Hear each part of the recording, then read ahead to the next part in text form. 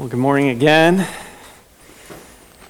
I was just thinking as we were reading different passages of Scripture, how we've kind of almost, or will almost, read from every major section of Scripture this morning.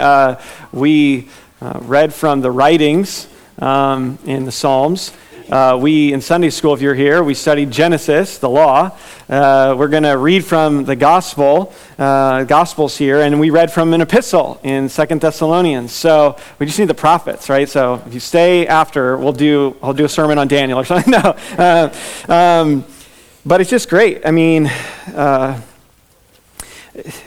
think the Lord is most pleased when His Word is read. Right? This is the part that is totally accurate in the service. I may say something that's off. You need to be Bereans and check me. But when we read the Scriptures, it is totally accurate. It is perfect. It is totally sufficient. So just great to read the Scriptures from so many places. And of course, we are in Luke chapter 6, so you can turn there.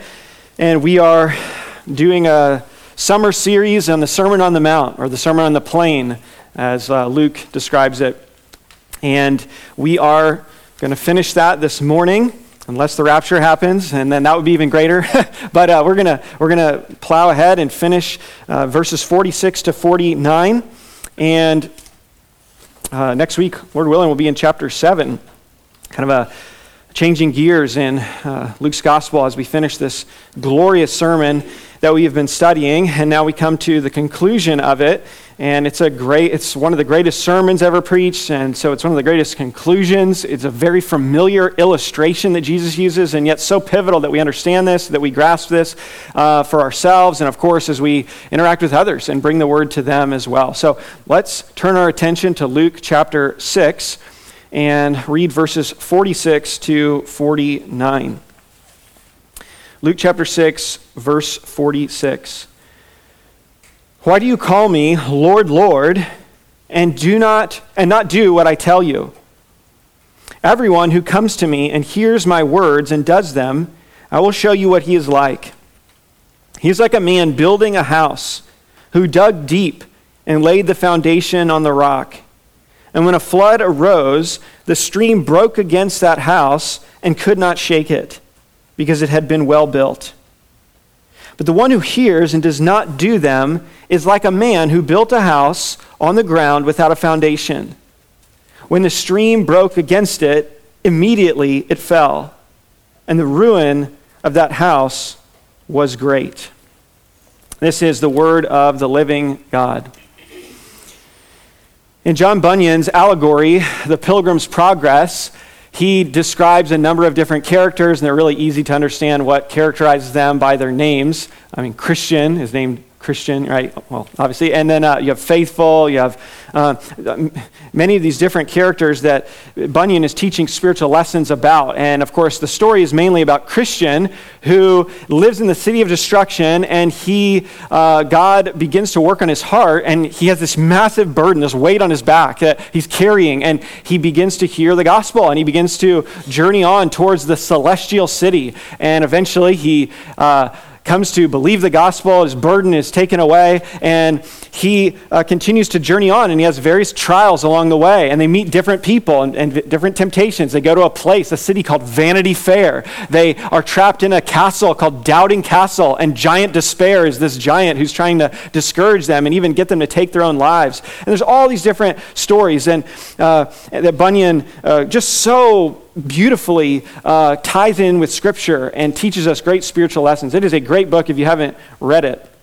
It is timeless. I think Spurgeon said he read it over 100 times in his life. I mean, it was just one of his favorites. He gave it to his to-be bride as like a early date kind of gift, and he was like, "Here, read this," and she liked it, so he's like, "I'll marry you," But in this book, he describes one character who's a fascinating character. So Christian and faithful have been journeying on, and they've been having great conversation, encouraging, edifying conversation about the Lord. And then they meet a figure named Talkative. And you think, what is this guy known for? Yeah. So here's how Bunyan describes him at first. He describes him as being more attractive from a distance than he is up close. more attractive from a distance than he is up close. And this actually becomes apparent as they interact. Talkative wants to talk about spiritual things, and he talks very well about spiritual things. Here's what he says.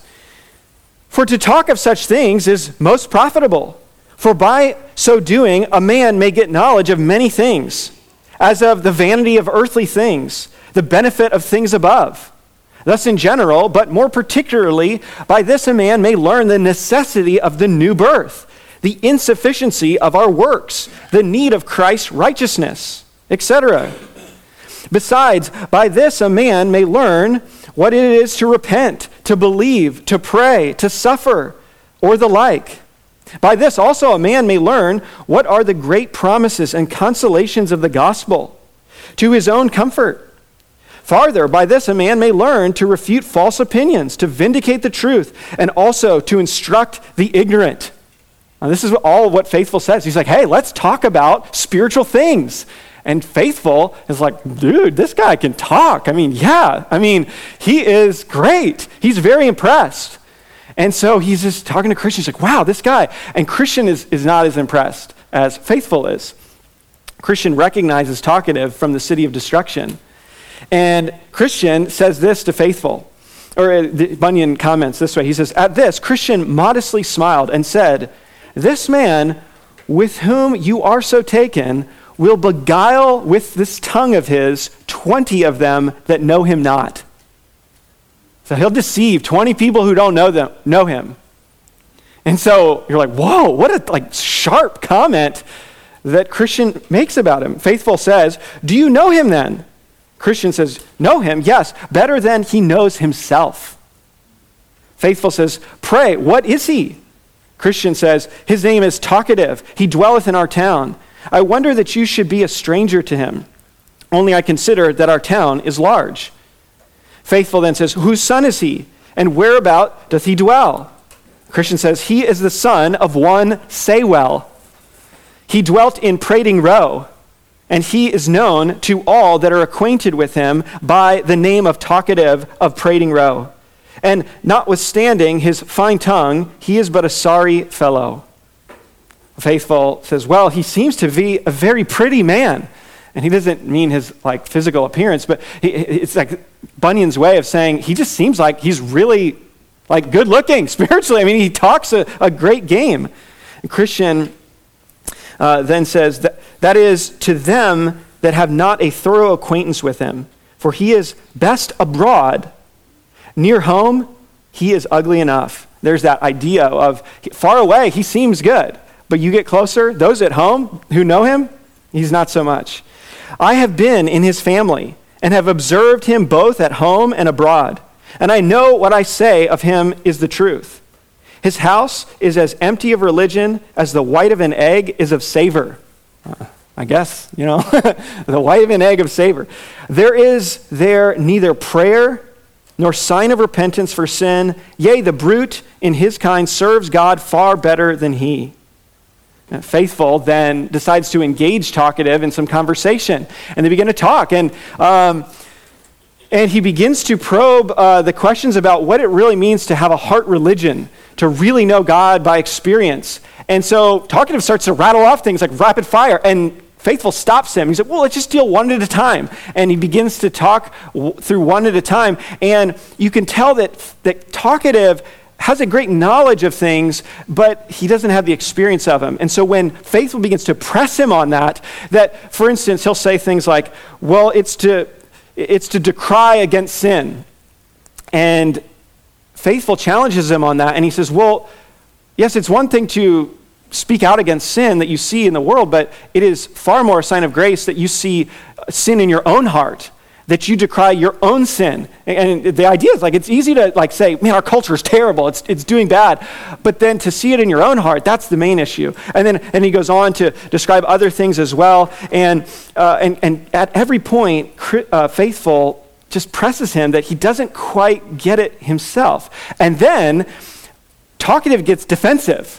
He gets defensive at this point, at how Faithful is really challenging him and his profession of spirituality. Eventually, talkative leaves their company because he cannot handle the strong challenge to his faith brought by faithful. And then Christian says this after talkative leaves. He says, "You did well to talk so plainly to him as you did. There is but little of this faithful dealing with men nowadays. And that makes religion to stink so in the nostrils of many as it doth. For they are these talkative fools whose religion is only in word, and who are debauched and vain in their conversation, that being so much admitted into the fellowship of the godly, do puzzle the world, blemish Christianity, and grieve the sincere. I wish that all men would deal with such as you have done. Then should they either be made more comfortable to religion, or the company of saints would be too hot for them." And then Faithful says in response, "How talkative at first lifts up his plumes," like smoke goes up. "How bravely doth he speak. How he presumes to drive down all before him. But so soon as Faithful talks of heart work, like the moon that's past the full, into the wane he goes. And so will all but he that heart work know." And his point is, once you begin to really press this man, this kind of person, about real heart work, about real heart religion, experiential religion, that you really do not just know about God, but you really know God, you press him at that level, and he doesn't want to talk anymore. He doesn't want to talk. He's like the moon, after being full, just wanes and just passes away. And that's what he does. He leaves. They press him on the true spirituality of personal relationship with God, and he leaves. This is the very issue of our passage this morning. It is the warning against the danger of being like talkative, of being able to talk a good game of the Bible. I know the Bible. Yeah, let's talk about it. And you can quote people, you can quote theologians, you can quote the Bible, you know theology, but you don't know the God of whom you're speaking. Having the ability to converse of religion, but having no experience of it in the heart and life. That was talkative's problem. And that's the issue Jesus is addressing as he concludes his sermon. We've been studying this great sermon, and Jesus is now going to land the plane. He's concluding the sermon. He's calling for a response. He calls for obedience to what he has said. He begins really where he ends. We pointed out that as he set up these two categories of people in humanity, the blessed and those who have God's woe, God's judgment, it was like Psalm 1. You have two kinds of people in the world. And really, he ends the sermon kind of like Psalm 2. Kiss the Son, lest he be angry. You need to submit to him. You need to follow him. And that's what we're going to see. Just by way of review, we saw in chapter 6, verses 17 to 19, the context of the kingdom sermon, those who were coming to hear him, and then the comfort of kingdom citizens in verses 20 to 26. They are those who are blessed and not receiving the judgment of God. And then the charity or the love of kingdom citizens in verses 27 to 36. Then the character of kingdom citizens in verses 37 to 45. We began to see their fruit, the good fruit that they bear, because they're a good tree, they've been regenerated. And then finally we see the choice of kingdom citizens. The choice of kingdom citizens in verses 46 to 49. The parallel text to this is in Matthew chapter 7. Matthew chapter 7. And of course, Matthew has his own purposes in writing. And we already pointed out there's a condensed version in Luke of this sermon. But in Matthew 7, let me read the section where Matthew has this. In Matthew 7:21, you'll see how similar they are. He says, "Not everyone who says to me, 'Lord, Lord,' will enter the kingdom of heaven, but the one who does the will of my Father who is in heaven. On that day, many will say to me, 'Lord, Lord, did we not prophesy in your name, cast out demons in your name, and do many mighty works in your name?' And then I will declare to them, 'I never knew you. Depart from me, you workers of lawlessness.'" And then he describes the same illustration of the building on the rock that we'll see in our passage. As Jesus concludes his sermon, we're going to see three thought-provoking considerations for those who have heard the words of Jesus. Three thought-provoking considerations for those who have heard the words of Jesus, because everyone here has heard the sermon. Everyone who Jesus is speaking to has heard his words, and now he calls them to consider these things in light of the message they've heard. We're going to see the striking rebuke in verse 46, the saving response in verses 47 and 48, and the sad ruin in verse 49. Let's look first at this striking rebuke in verse 46. Look there, verse 46. Why do you call me Lord, Lord, and not do what I tell you? What's the point of this verse? What is he saying?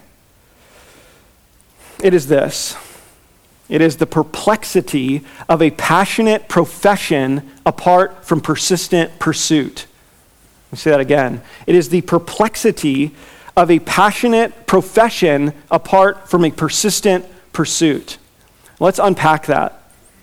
There is a claim here of commitment to Christ without conformity to Christ. A claim of commitment to Christ without conformity to Christ. Notice how Lord, Lord is emphatic, right? He could have just said one time, Lord. Why do you call me Lord and not do what I tell you? But he says it twice. He's being emphatic. He's emphasizing this. You say to me, Lord, Lord. Now, so Jesus is saying this and bringing up the situation, but he's putting it in the mouth of those who are claiming to know him. So here's a person who comes to Jesus and they say, Lord, Lord, right? They are being emphatic. And so Jesus' point is an emotional and emphatic profession of faith is not enough. It's not enough to just emphatically say and emotionally say, Lord, Lord, and yet not have true, you could potentially not have true saving faith and yet say that. Lord here refers to Jesus as the ultimate authority. And especially in Matthew, it is a claim to deity. And it is throughout the New Testament. Of course, we're familiar with this statement in Paul in Romans chapter 10. Very focused on the gospel response. And in Romans 10:9, if you confess with your mouth that Jesus is Lord and believe in your heart that God raised him from the dead, you will be saved. For with the heart one believes and is justified, and with the mouth one confesses and is saved. For the scripture says, everyone who believes in him will not be put to shame. For there is no distinction between Jew and Greek, for the same Lord is Lord of all, bestowing his riches on all who call upon him. For everyone who calls upon the name of the Lord will be saved. And if you actually see where Paul is quoting from, he's quoting from Joel 2. And in Joel 2, the Lord is Yahweh. It is God. And so Paul is making a clear connection here to Jesus being the authority of authorities, God of very God. Remember when Paul says every knee will bow and every tongue confess that Jesus is Lord to the glory of the Father? He's making an allusion there to Isaiah 45:23. And again, in Isaiah 45, Lord is referring to Yahweh. It's referring to God. And so throughout the New Testament, this is connecting it to the lordship, the deity even of Christ, and therefore his authority. Because if he is truly God, he is the ultimate authority. If God is the creator, he made you, and therefore he has all rights over you. He is the master. Now, he says, you say to me in verse 46, back to Luke, why do you call me Lord, Lord, and not do what I tell you? Now, what is the content of what Jesus is telling them? In context, it's the sermon that he just preached, right? It's the Sermon on the Mount. Now, it's not completely limited to that, but that's the immediate context. It's really anything Jesus says, but, because later in the Great Commission will say, teaching them to obey everything I have commanded you. But here in context, it's the sermon that they just heard.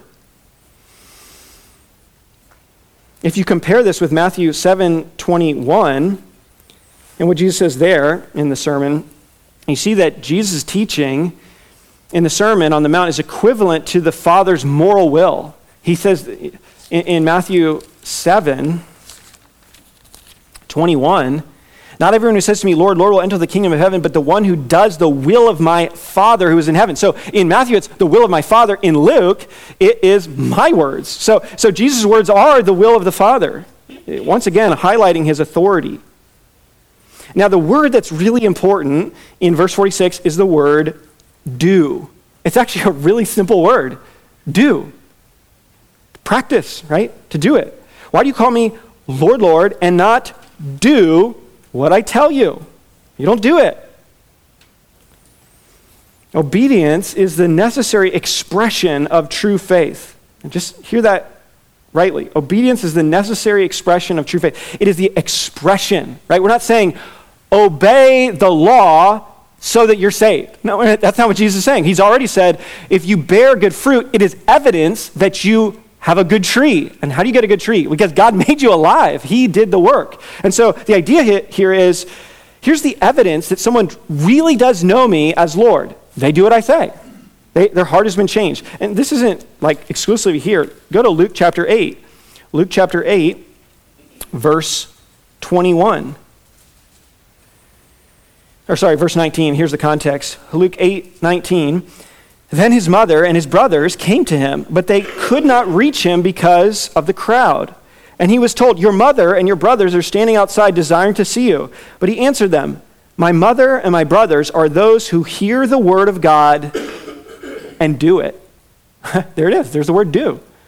They hear the word of God and they do it. This is like a callback to the sermon. And then chapter 11 of Luke. Chapter 11, verse 28. 11:28. Well, sorry, once again, that's where we're after, but verse 27, you got to hear it in context. As he said these things, a woman in the crowd raised her voice and said to him, blessed is the womb that bore you, and the breasts at which you nursed. But he said, blessed rather are those who hear the word of God and keep it. Same thing. Notice blessed, right? That takes you back to the beginning of the Sermon on the Mount, right? Blessed, blessed, blessed, blessed. Those who are in the state of God's favor. Here's an evidence. They're practicing, keeping the word. In John, let's just skip out of Luke for a second. John chapter 8, verse 31. John 8:31. So Jesus said to the Jews who had believed in him, if you abide in my word, you are truly my disciples. If you abide in my word, you're truly my disciples. So if you continue in my word, persevering, continuing, that's the evidence that you truly are a disciple. It's not saying how you become a disciple. It is saying the evidence that you are a disciple because you hold fast to Christ. Keep following him. A couple more. Let me just like hammer the nail in and then grab a thing and pull the nail in on the other side. I'm just like really get this in your minds, okay? Many angles. 1 John 2, verse 3. And by this we know that we have come to know him if we keep his commandments. We know that we've come to know Christ if you keep his commandments. Chapter 5, verse 3 of 1 John.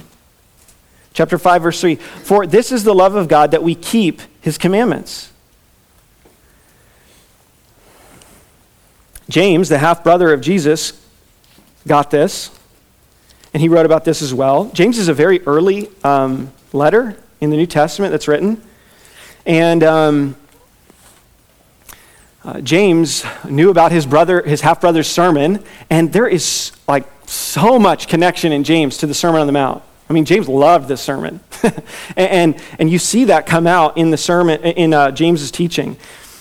In James 2.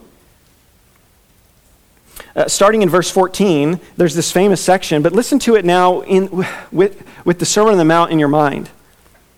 James 2, verse 14. What good is it, my brothers, if someone says he has faith but does not have works? And then listen to the next phrase. This is really important to understand what James is saying. He says, can that faith save him? So here's a kind of faith, right? It is a faith. Put it in quotes, right? Here's someone who says, I've got faith. It's talkative, right? Here's talkative saying, I've got faith. And he says, can that faith save him?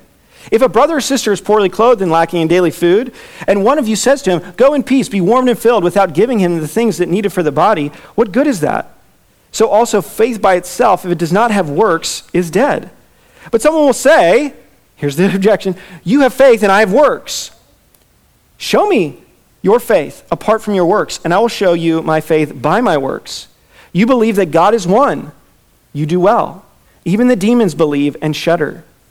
Do you want to be shown, you foolish person, that faith apart from works is useless? Was not Abraham our father justified by works when he offered up his son Isaac on the altar? You see that faith was active along with his works, and faith was completed by his works. And the scripture was fulfilled that says, Abraham believed God and it was counted to him as righteousness, and he was called a friend of God. You see that a person is justified by works and not by faith alone. And in the same way, was not also Rahab the prostitute justified by works when she received the messengers and sent them out by another way? For as the body apart from the spirit is dead, so also faith apart from works is dead. The point is, here's the confirmation. Here is the way that you know someone has real, genuine, saving faith. It bears itself out in fruit, in works, in obedience.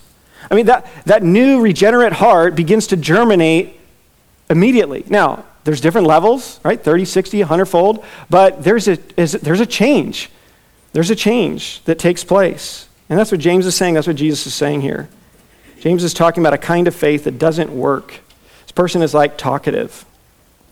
J.C. Ryle writes this: let it be a fixed principle in our religion that obedience is the only sound evidence of saving faith, and that the talk of the lips is worse than useless if it is not accompanied by sanctification of the life.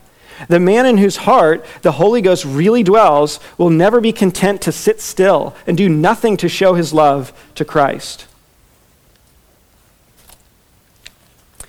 Ezekiel speaks in a similar way. Ezekiel 33, or God through Ezekiel. Ezekiel 33, remember Ezekiel was called to be a watchman in chapter 3, chapter 33, which serve as good break points in the book. But he's called to be a watchman and to call out people and so that their blood is not on his head, warning them. And in chapter 33, verse 31, listen to how this is spoken.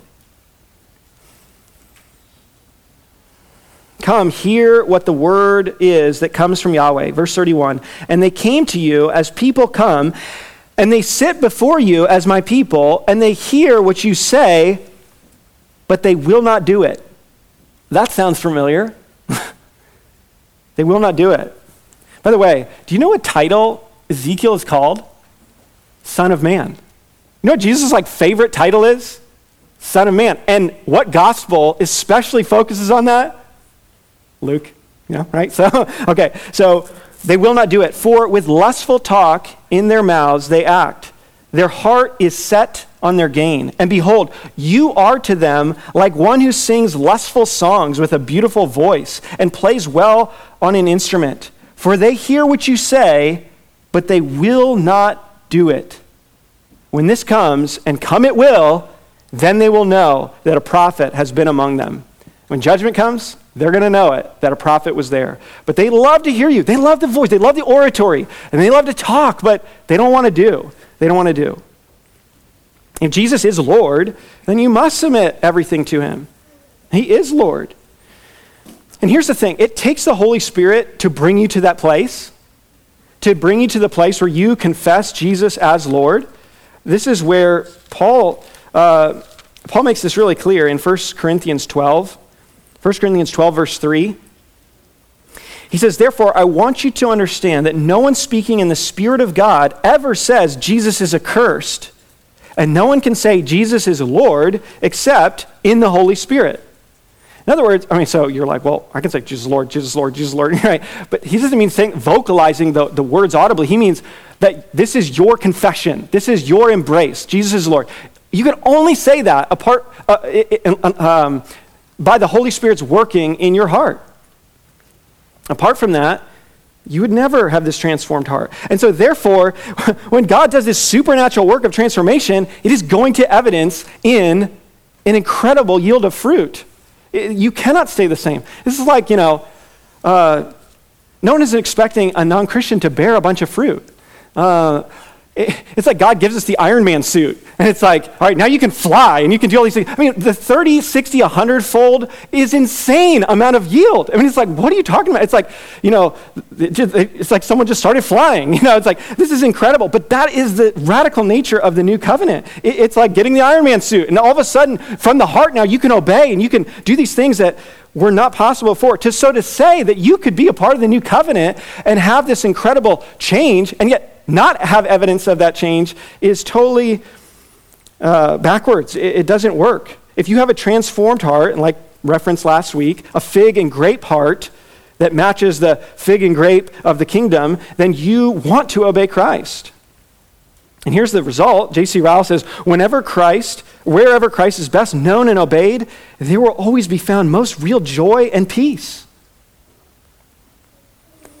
And so this is the issue that Jesus is bringing to them, this rebuke, striking rebuke. Now, when you challenge someone this way, and they don't know the Lord, well, yet they claim to, they may try to put the walls up like Talkative did. And they may do it in a lot of ways.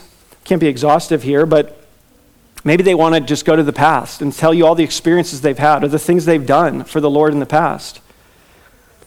They don't want to talk about right now, though. The issue is, though, you have to take your pulse, right? Take your pulse. Where are you? Are you alive right now? They want to point just to past experience, not present endurance.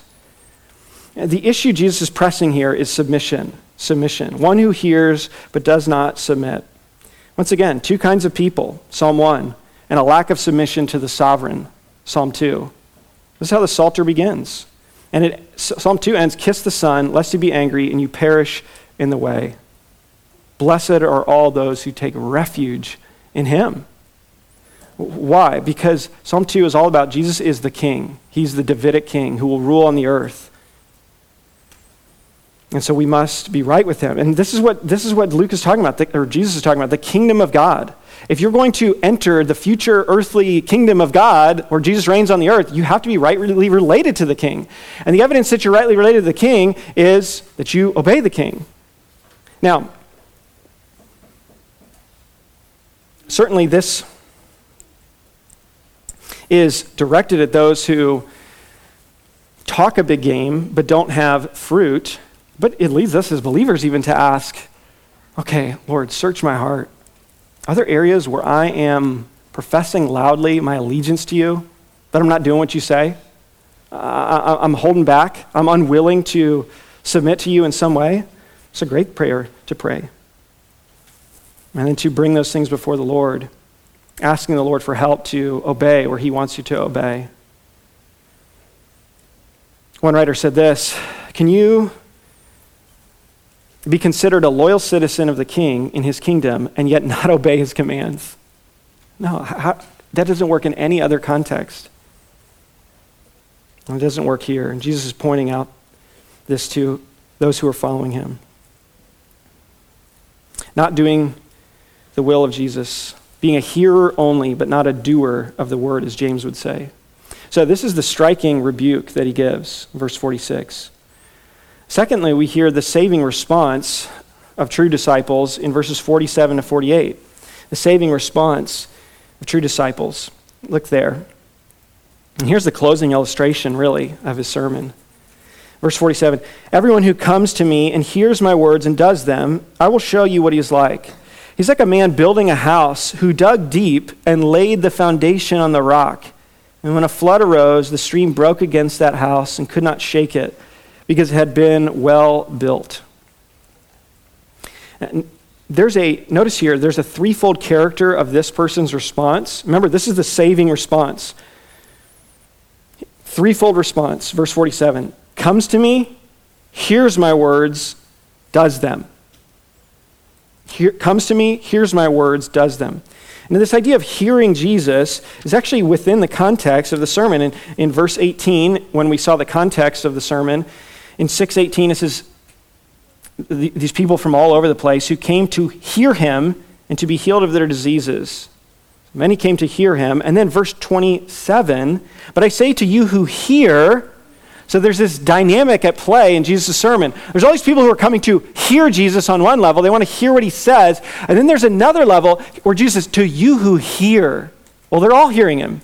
So he's talking about a different kind of hearing. He's talking, as we already pointed out when we studied this is those who really embrace him. They embrace his teaching. They have ears to hear, eyes to see. That's like a phrase picked up later. And so that's what he's saying. Everyone who comes to me and hears my words in that second sense, and they do them, here's what they're like. Here's what they're like. Now, of course, followers of Christ don't perfectly obey him. And in Matthew's account, he'll actually teach his disciples to pray, and he'll teach them to pray, Father, forgive us, right, for our trespasses. So he's calling them to, as a disciple, obey him in seeking forgiveness when they do sin. So obeying his commands is one of the commands you need to obey is to acknowledge and confess your sins when you sin, right? So we're not saying sinless perfection here, but there's this fruit that begins to take place. The key difference he's pointing out in verse 47, once again, is doing Jesus' word and not just hearing it. And that's the same point he made in verse 46. Now he illustrates it. What provides stability in the midst of the storm of coming judgment? Verse 48. And Luke here gives a little bit more detail, focus on the foundation of the building of it. He uses some rare words here. Notice what he says, a man building a house who he dug deep, he laid the foundation on the rock. And really two questions we must answer in this illustration. The first is, what is the foundation? What is the foundation that he's talking about here? And it's interesting. There are really two ways that people take this. One is to say it is the words of Jesus. And so he's saying, the foundation is obeying the words of Jesus, keeping the words of Jesus. The other is to say it's Jesus himself, right, as the foundation. And I'm like thinking through this in my study. I'm like, okay, which one is it here? I'm looking at passages, making the case, and I'm like, I'm like, man, what is this? What word? Is it the words of Jesus, or is it Jesus himself? The words of Jesus. It's like, and I don't like to do this a lot, because it sounds like it's cheating, but it's like, why do we have to make a choice, kind of thing? Like, isn't Jesus the Word of God who gives the Word of God, right? John makes this point, right? We have the incarnate Word, capital W, and the inscripturated Word, little w, right? Jesus gives his Word. So I don't think we're like too far off regardless of where you land on that. You have the Son as the Word and the Scripture as the Word. The Word is the extension of God. And so I think you could even just put them together and say the way you build on Christ the foundation is by obeying his word, to trust in him as the foundation, right? And there's just so many texts as well that connect this idea of God being a rock. I mean, this imagery, I just wish we could spend our time, just like a pig in the mud, like looking at these texts and seeing these connections. They're pretty glorious. In the Old Testament, Yahweh is referred to as the rock, and then Christ is referred to as the rock. I'm just going to give you a little sampling here, but 1 Peter, in our study there, you remember this text? That's how familiar this sounds to what we're studying in 1 Peter 2, verse 5. Verse 4, as you come to him, a living stone, rejected by men, but in the sight of God, chosen and precious. You yourselves, like living stones, are being built up as a spiritual house, to be a holy priesthood, to offer spiritual sacrifices acceptable to God through Jesus Christ. For it stands in Scripture, behold, I'm laying in Zion a stone, a cornerstone, chosen and precious, and whoever believes in him will not be put to shame. So the honor is for you who believe, but for those who do not believe, the stone that the builders rejected has become the cornerstone, and a stone of stumbling and a rock of offense. They stumble because they disobey the word as they were destined to do. So even notice how Peter is interweaving these concepts together of you have Christ as the cornerstone, but then they're disobeying the word, the little word, the word spoken. They're not believing, they're disobeying, they don't have the obedience of faith, believing the call to respond and trust in Christ. So they're closely tied together. Two other places, you have a lot of like foundation passages. 1 Corinthians chapter 3, verse 10. Paul says, and here he's talking more about for believers and their rewards, but still pertinent to our conversation about foundations. Verse 10, according to the grace of God given to me, like a skilled master builder, I laid a foundation, and someone else is building upon it. Let each one take care how he builds upon it. For no one can lay a foundation other than that which is laid, which is Christ, which is Jesus Christ. So here's the ultimate foundation, Christ. Ephesians chapter 2, verse 20, Ephesians 2, verse 20, tells us about how the church, the household of God, is built on the foundation of the apostles and prophets, Christ Jesus himself being the cornerstone. So once again, we actually see these two ideas start to meld together, where you have Christ as the cornerstone, and then the apostles and prophets. And what is that getting at? How are the apostles and prophets the foundation of the church? their words, their teaching, right? We have the inscripturated word spoken by the apostles and prophets that serves as the foundation for the church. And so once again, you have Christ the cornerstone, the capital W word, and then you have the inscripturated word by the apostles and prophets, little w word. They're just so tightly connected here. It's hard to make a decision. I don't think you have to necessarily. Because your response to the written word is your response to the incarnate word. It's just simple as that.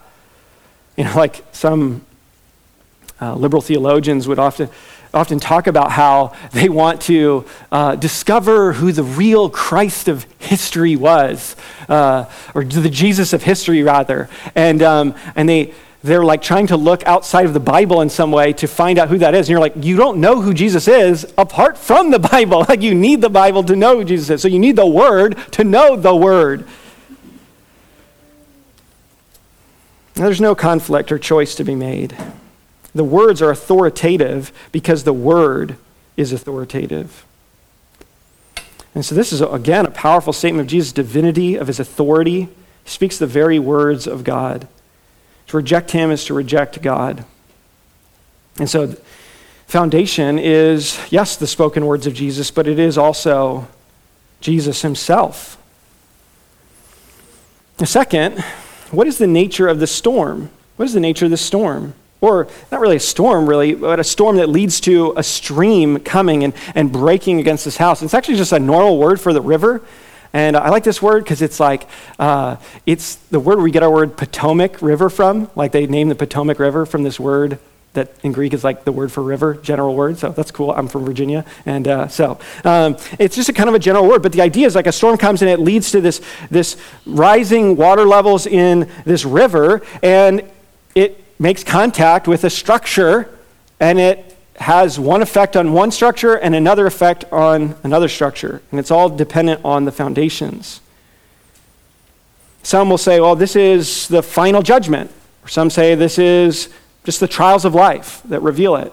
I think it's better to take this as the final judgment. Matthews really seems to be explicit on that point. I think even though that same point is the case with Luke. And there's a really close parallel to both Matthew and Luke in Ezekiel 13. I know you've been doing your devotions there. I actually have. I mean, I've been reading through Ezekiel. It's really fun. Ezekiel's a crazy guy, but all for a purpose. Ezekiel 13, verse 10 to 16. It says, precisely because they have misled my people, saying peace when there is no peace. And because when the people build a wall, these prophets smear it with whitewash. Say to those who smear it with whitewash that it shall fall. There will be a deluge of rain, and you, O great hailstones, will fall, and a stormy wind break out. And when the wall falls, will it not be said to you, where is the coating with which you smeared it? Therefore, thus says the Lord Yahweh, I will make a stormy wind break out in my wrath, and there shall be a deluge of rain in my anger, and great hailstones in wrath to make a full end. And I will break down the wall that you have smeared with whitewash, and bring it down to the ground, so that its foundation will be laid bare. When it falls, you shall perish in the midst of it, and you shall know that I am Yahweh. Thus I will spend my wrath upon the wall and upon those who have smeared it with whitewash, and I will say to you, the wall is no more, nor those who smeared it. The prophets of Israel who prophesied concerning Jerusalem and saw visions of peace for her when there was no peace, declares the Lord Yahweh. And so there's this picture of this coming judgment. Of course, there is this interplay between prophecy of the destruction of the temple in Jerusalem, the decimation of that, but then also Ezekiel's looking forward at times in his book to eschatological judgment, the end times judgment that God will bring. And so I think you could make, though, a case from the greater to the lesser, right? If this is ultimate judgment, which reveals the character of someone, I mean, how much more are trials in life going to reveal the character beforehand, right? Like when you see a believer go through a significant trial, of course, we show much grace because we all sin and we don't have the response exactly what we want. But overall, you see there's this continued trust in the Lord. There's this continued struggle, yes, but clinging to Christ and saying, I'm not gonna deny Christ in this. I don't know what he's doing, but I know that he's right, even though I don't know how. I know that he's right. And you trust. You continue to trust. And that reveals the character of your faith. That's what 1 Peter 1 says, the tested genuineness of your faith. But this ultimate day will truly reveal where the foundations were, or if there was a foundation.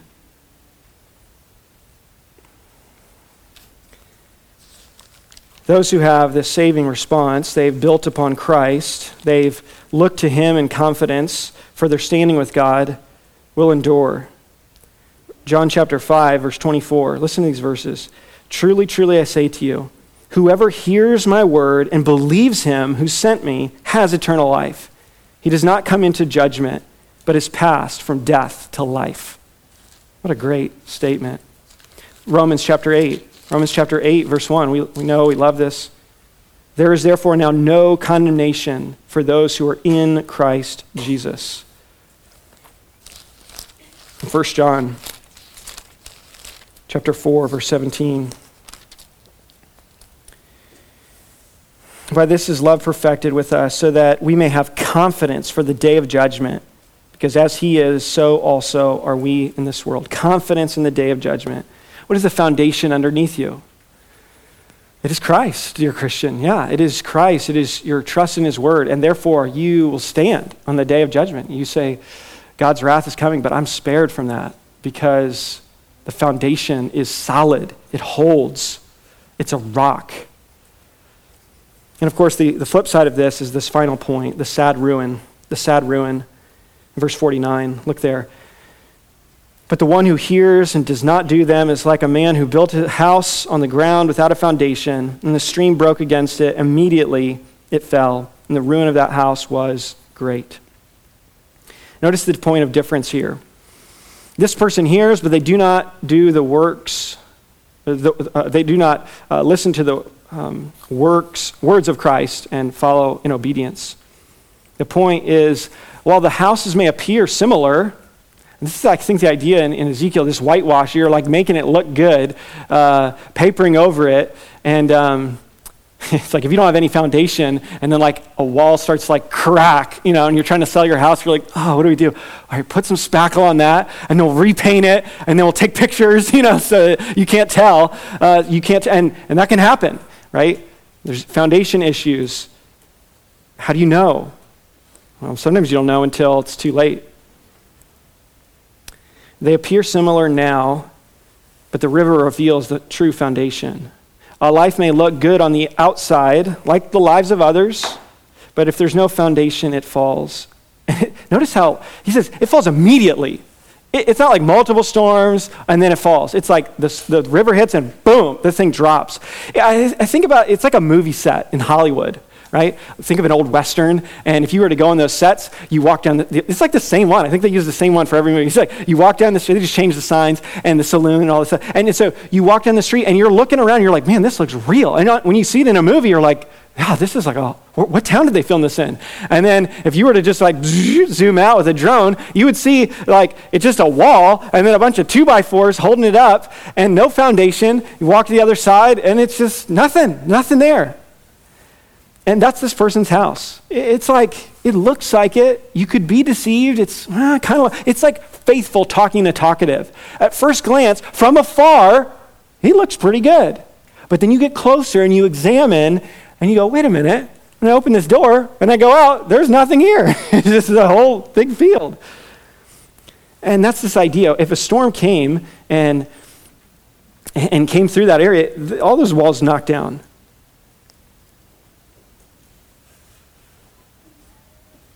It's difficult to perceive the foundation ahead of the day of judgment at times. Same storm and river impact both houses. But notice the contrast. That's really important. The idea is not someone has a good foundation and a bad foundation. The idea is someone has a foundation and someone has no foundation. Look at what he says. But the one who hears and does not do do them is like a man who built a house on the ground without a foundation. Just right there. Just do it. We're going to get this house up so much faster. Just don't even start with the foundation. If you don't have Christ and his word as your foundation, you don't even have a foundation. It's like you're just floating in midair. If Christ is not your confidence on the day of judgment, you should not have any confidence whatsoever. Notice the devastation. He says, it fell immediately, and the ruin of that house was great. The ruin of that house was great. So will it be for everyone whose foundation is not upon Christ. They're looking to some other foundation, other vague foundation that is not Christ. It is no foundation. And so what is the foundation you are building upon? And as Christ concludes the sermon, it should be evident through his teaching that Christ is so willing to receive those who are his enemies, to forgive them of their sins as they call out to him in faith and trust. He will not have to say, "Depart from me, I never knew you," because the Father says to the Son in Psalm 22, the Son says to the Father, "Why have you forsaken me?" There's this forsakenness, this curse of the Son, so that we don't have to hear the words, "Depart from me, I never knew you." I heard someone say, Christ is much more willing to receive sinners than sinners are to receive him. Christ is far more willing to receive sinners than sinners are to receive him. And he overcomes that obstinance to bring us to him, thankfully. One other place I want to take us to as we close. I thought about this story in Matthew 21. I know it's outside of Luke, but I think it makes the point here really, really well. A parable Jesus tells in Matthew 21, verse 28 to 32. Matthew 21, 28. What do you think? A man had 2 sons, and he went to the first and said, "Son, go and work in the vineyard today." And he answered, "I will not." But afterwards, he changed his mind and went. And he went to the other son and said the same. And he answered, "I go, sir." But he did not go. Which of the 2 did the will of his father? They said, "The first." Jesus said to them, "Truly I say to you, the tax collectors and the prostitutes go into the kingdom of God before you." Notice vine language, kingdom of God language. I mean, this is all tied together. It's all connected to the Sermon on the Mount. "For John came to you in the way of righteousness, and you did not believe him. But the tax collectors and the prostitutes believed him. And even when you saw it, you did not afterward change your minds and believe him." What is change your minds? That's repentance, right? And believe. You didn't repent and believe. And so here are 2 people, right? There's the one who said, "I'll go, I'll do it, I'll obey your word, Lord, Lord." And they didn't do it. And then here's another one who says, "Forget that, forget Christ, whatever. I've got my own confidence, I'm fine, I'll be good." And then they go, how foolish I've been. I have no hope apart from Christ. Lord, forgive me for ever thinking that. Forgive me for thinking that blasphemous thought that I could stand before you apart from with anything else other than the foundation of Christ and his perfect life, his perfect righteousness, and his substitutionary death and his glorious resurrection. How could I ever think that I could stand before you without that?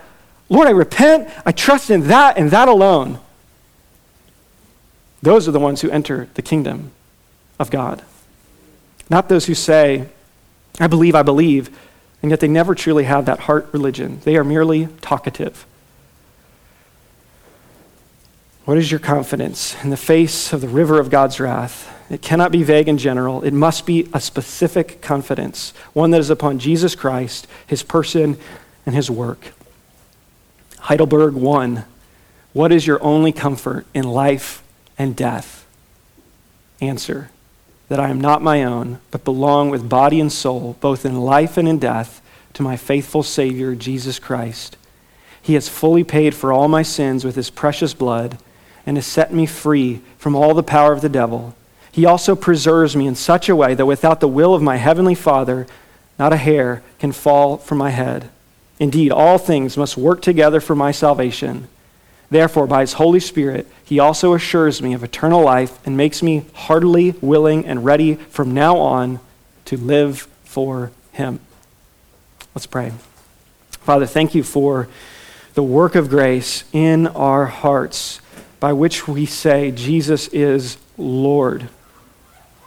When we once spurned him and his authority, we now love his authority. We grieve when we don't obey you and live according to your word. And Lord, if there are those here who do not have any foundation, make that evident to them so that they might be like that son who at first seemed to reject, but then came to receive and rest upon the rock. May that be our confidence. May that be our hope and stay. Thank you for the Lord Jesus, for his perfect life, his death and resurrection. He is our hope. He is our confidence. Give us joy as we live in this reality, the privilege of being your children, being forgiven. In Jesus' name, amen. Let us respond in worship to the Lord in song. Come ye sinners, poor and needy.